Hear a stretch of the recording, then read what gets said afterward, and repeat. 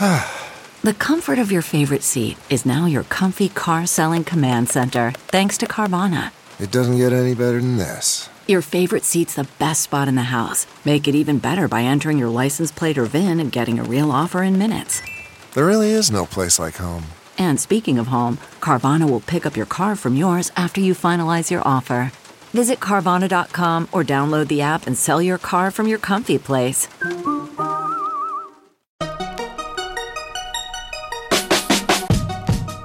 Welcome to the Tech Meme Ride Home for Tuesday, July 16th, 2019. I'm Brian McCullough. Today, Facebook explains Libra to Congress. Amazon might be next in the EU's woodshed. Google might be next in Trump's crosshairs. Another Tesla lineup shakeup. A couple of interesting raises. And Microsoft opens Windows up to all of your digital assistants. Here's what you missed today in the world of tech.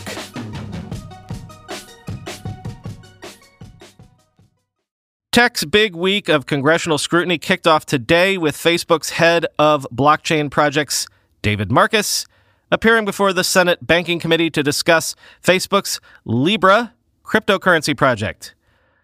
Let's start with a big picture take on what happened, and then we'll zero in. There was a lot of back and forth, a lot of questions about things like, is this safe for the global economy? What about things like money laundering? But overall, the hearing today was much more, intelligent than we're used to when tech execs are hauled before Congress. Marcus seemed smart and forthcoming, but also the senators were, again, I'm looking for a word here, sharper than they tend to be when they're talking to tech executives. This was Casey Newton's take.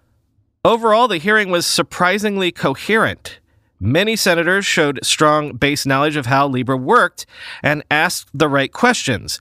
Marcus was generally forthcoming beyond the topics of how much Facebook had invested in the Libra project and what data it will glean from transactions atop its social network, end quote. Friend of the pod, Matt Stoller, tweeted this, quote, Facebook's political problem is that the company obviously knows nothing about banking and monetary policy, and this was exposed today. Senators defer to the company on technology questions, but not on banking questions, end quote. And that's kind of exactly the tightrope that Facebook is walking here. Getting into currencies is getting into the traditional power of sovereign nation states. Exercising oversight over the financial systems of their polities is exactly the business that legislators are in. This is what they do for a living. Facebook can't fudge this stuff and get away with it, I think. That's not to say that there weren't some rhetorical fireworks today. Quoting The Verge, Senator Sherrod Brown led off the hearing with a blistering rebuke of the company, putting the new project in the context of a string of scandals ranging from Cambridge Analytica to racial massacres in Myanmar. Quote, like a toddler who has gotten his hands on a book of matches, Facebook has burned down the house over and over and called every arson a learning experience, Brown said. We would be crazy to give them a chance to experiment with people's bank accounts and to use powerful tools they don't understand, like monetary policy, to jeopardize hardworking Americans' ability to provide for their families, end quote. And quoting from CoinDesk, when Marcus reiterated his talking point that Facebook would be only one of many companies involved in the Libra project, Brown shot back, you know better than that. Only Facebook has access to 2 billion people, end quote. Several times during the hearing, Marcus said trust is, quote, primordial, end quote. At one point, Brown asked him, what the hell does that mean, that trust is primordial? Quote, it means we need to continue to do better, Marcus answered. Aside from data privacy, the lawmakers grilled Marcus on consumer protection. Senator Kirsten Leah Sinema of Arizona asked what hypothetically would happen if a resident of her state, using a wallet developed in Spain, got scammed by someone in Pakistan. Where could the consumer go for recourse? Quote, Americans will likely use an American-based wallet service, Marcus replied, adding that if not, their rights to redress would depend on the provider's terms and conditions, end quote. And quoting from the New York Times, Mr. Brown asked if there was any amount of opposition that would convince Facebook to scrap Libra. Quote, is there anything that elected leaders can say that will convince you and Facebook that it should not launch this currency, he said. Mr. Marcus said that the company would not move ahead with the project until the concerns of regulators are answered, end quote. So this is one of those things that we might need to wait a few days for to get some good analysis of, especially because the House gets a shot at this tomorrow. But if I had one take right now, it is today was a lot of noise, and I don't think anything really happened. No one is going to stop Facebook from trying Libra. Not saying they should. No one really knows if it is a good idea or not. Not saying it is or isn't. And the politicians, of course, want to be seen on cameras stomping their feet. But the bottom line is that doesn't mean anyone is going to actually put their foot down about anything. But on the substance of what was discussed today, let's end with this summary by James Titcomb on Twitter on the merits of what was discussed. Concerns about Libra and Facebook doing it, and money laundering and privacy and everything all wrapped into a crazy ball. Quote, Facebook is in a delicate catch-22 with Libra. The more it stresses it isn't in charge of it, the more that Libra looks vulnerable to fraud/money laundering, end quote. And that was the thing. Facebook was trying to stress that this is something that they want to do, but they're not going to do it in any sort of super aggressive way. This is just a way of making money more free, blah, blah, blah, blah, blah. Let's see if this angle has any legs going forward into tomorrow. All right, so there are a lot of things happening around tech and politics and regulation and whatnot this week and all this summer. It's hard not to get everything mixed up into one giant confused story. So let's clarify. Remember, last week, we believe we learned that the FTC would be fining Facebook for stuff that it did in the past. Today's Senate hearing and tomorrow's House hearing, they're about if the U.S. government is going to allow Facebook to do something new. And this next story is about the EU, which is still threatening to come down on tech companies for other stuff from the past, like it has done recently. Remember, the EU has come down heavily on Google, and now it looks like it might be Amazon's turn.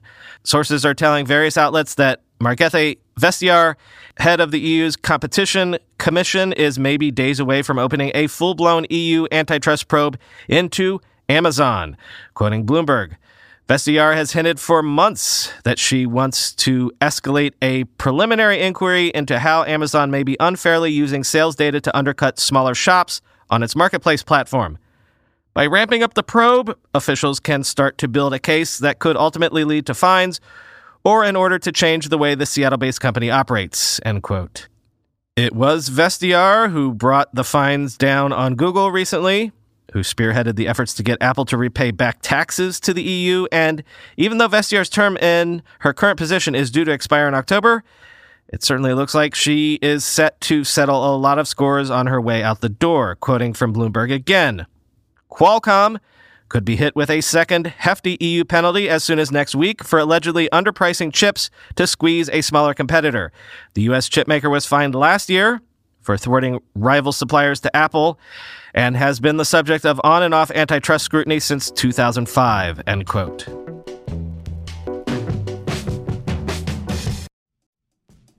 Miro is a visual collaboration platform that gives your team more clarity through comprehensive functionalities that work together with your existing toolsets to make any sprint ritual, whether it be a stand-up estimation, sprint planning, or retrospective, more efficient, clear, and ultimately more productive.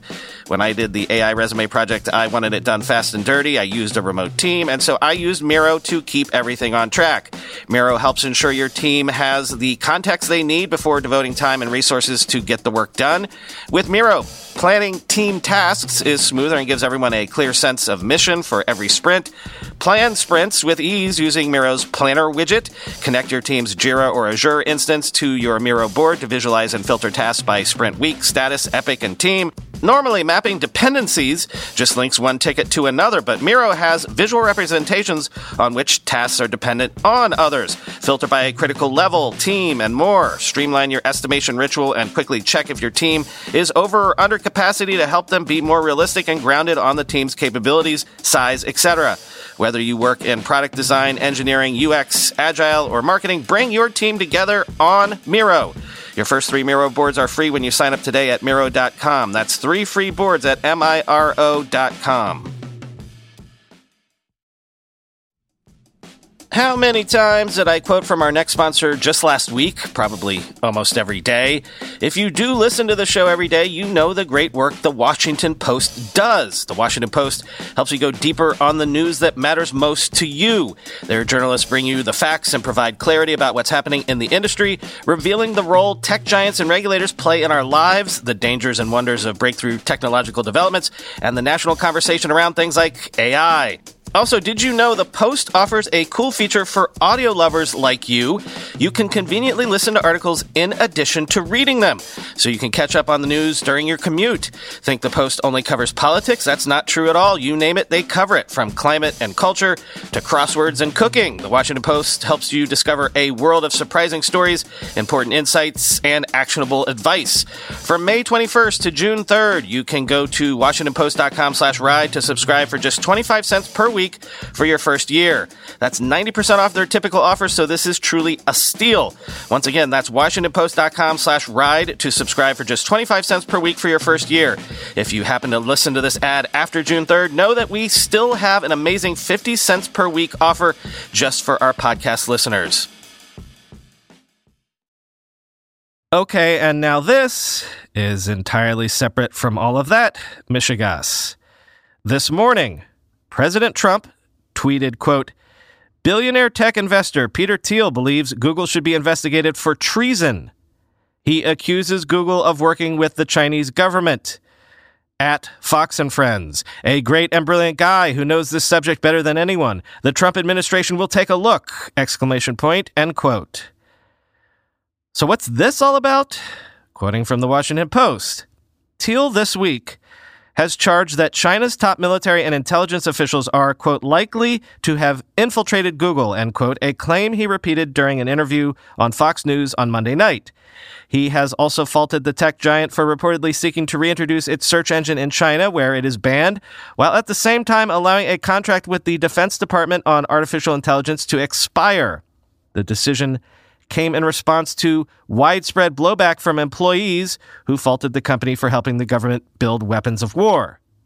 Quote, "There's this very peculiar background where Google is working with the Chinese on communist government and not with the U.S. military," Thiel said. He later appeared to blame the decision to end the Pentagon contract for a program called Project Maven on a, quote, broad base of Google employees that are ideologically super left-wing, sort of woke, and think that China is better than the U.S. or that the U.S. is worse than China, end quote. Google's ambitions in China previously had drawn widespread concern throughout the Trump administration and among congressional Republicans, partly because of the potential that Chinese spies could steal the company's technology, including its AI advancements, if it advances operations there. Quote, "The work that Google is doing in China is indirectly benefiting the Chinese military," Marine General Joseph F. Dunford Jr., chairman of the Joint Chiefs of Staff, told Senate lawmakers at a hearing earlier this year. Quote, "We watch with great concern when industry partners work in China," end quote. Again, I feel like this show tries hard to stay out of politics. I think it's kind of why we all like this show. It gives us a bit of a respite. But look, 2019 is the year that politics is getting all up in tech's grill. So sometimes we can't avoid it. Geopolitics, partisan politics, all of it. Worth pointing out that those on the left are currently criticizing Google on human rights grounds for wanting to do business with China. Workers inside Google organized protests about this, as you just heard. And right-leaning workers within Google have been leaking internal Google laundry, dirty laundry, to lawmakers in an attempt to bring scrutiny to Google's alleged political bias. Link in the show notes to a BuzzFeed piece about that. Things are all mixed up and crazy and political right now. And also, it is worth noting that Peter Thiel is also a member of Facebook's board of directors. Tesla has tweaked its car lineup and pricing again. First things first, the Model 3 just got a small price cut. The Model 3 Standard Range Plus model is now $38,990, down from $39,900. But Tesla has also discontinued the standard range versions of the Model S and Model X, which effectively means the minimum price for the Model S and Model X just went up from $75,000 to $79,990 for the Model S, and the Model X now begins at $84,990, up from $81,000. In a statement to Reuters, Tesla said, quote, "To make purchasing our vehicles even simpler, we are standardizing our global vehicle lineup and streamlining the number of trim packages offered for Model S, Model X, and Model 3. We are also adjusting our pricing in order to continue to improve affordability for customers," end quote.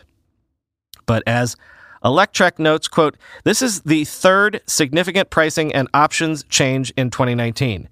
Tesla's chaotic pricing strategy is kind of a running joke at this point," end quote. Electrek says this is probably a further effort to streamline the product offerings, of course, but at the same time, it expects further changes in the lineup in the coming months. Now for a couple of very interesting raises. Substack is that platform that seemingly everyone and their mother is using to launch an email newsletter. And now, Substack, I guess, hopes to get my mother on board as well, thanks to a $15.3 million Series A led by Andreessen Horowitz. Quoting TechCrunch, writers using Substack include Nicole Cliff, Daniel Ortberg, Judd Legum, Heather Heverlisky, and Matt Taibbi. The startup says that newsletters on the platform have now amassed a total of 50,000 paying subscribers, up from 25,000 just in October. And the most popular Substack authors are already making hundreds of thousands of dollars a year. A16Z's Andrew Chen, a blogger and newsletter writer himself, is joining the Substack board of directors. In Chen's view, the startup represents the combination of the old and the new, allowing writers to reach long-standing, quote, passionate online communities, end quote, while also pursuing, quote, a new way of doing micro-entrepreneurship, end quote, where they make money directly from their audience. When you combine the two, wow, this is something special, Chen said. Y Combinator, where Substack was incubated, is also participating in the funding, end quote. And Patreon, that platform that helps over 100,000 online content creators of all stripes and mediums manage their paid membership communities. It has raised a $60 million Series D round led by Gladebrook Capital. This brings Patreon's total funding to $165 million since its founding in 2013. Patreon co-founder and CEO Jack Conte told Eric Peckham at TechCrunch that the new funding would be used to continue international expansion, expand Patreon's fulfillment capabilities for people selling merch as a part of community support, bringing greater page customization on user Patreon pages, adding more features to its new Pro and Premium pricing tiers launched in March, and integrating better with more outside platforms using the Patreon API. Quote, "When I asked Conte whether he plans to use this new funding to make more acquisitions," Patreon acquired the white label membership management platform Memberful last summer, he responded that there are no deals currently in the pipeline, but M&A is certainly on the table if they identify the right opportunity. Quote, "It's been a few years that we have been seeing the Patreon for X trend of startups focused on a specific niche like podcasting. We're looking at those companies and always open to joining forces if the mission is aligned and the product is great," end quote. As it announced in January, Patreon expects to surpass $500 million in payments processed during 2019, passing the milestone of over $1 billion paid out to creators since founding. Roughly 40% of those payments are international, and the overall monthly spend of fans who use Patreon is $12 on average, end quote. That is all for today. As always, I've been your host, Brian McCullough. Follow me on Twitter at BrianMCC. Please pitch me stories and talk about them too on the show's subreddit, r/RideHome. The last link in the show notes will let you sign up for the ad-free podcast feed, and we've got a couple of podcast classifieds today coming up right after this. If you want a classified of your own, check out ridehome.info/classifieds. Talk to you tomorrow. Are you a podcaster looking for an easy and affordable way to upload and share your podcast that doesn't take a lot of time? Are you a church or ministry looking to share sermons or other content with your followers? JustCast turns your Dropbox into podcast hosting, and it's the easiest way to share to the web and iTunes. With hosting solutions starting at zero cost, and with other very affordable hosting tiers, JustCast is here for you. JustCast takes the hosting headaches away and gives you the ability to spend more time focusing on creating and perfecting your content. It's the simplest way to create RSS feeds for your podcast. JustCast is one of those technologies that will change your life. You'll never remember what you did before JustCast. Check it out today at justcast.com.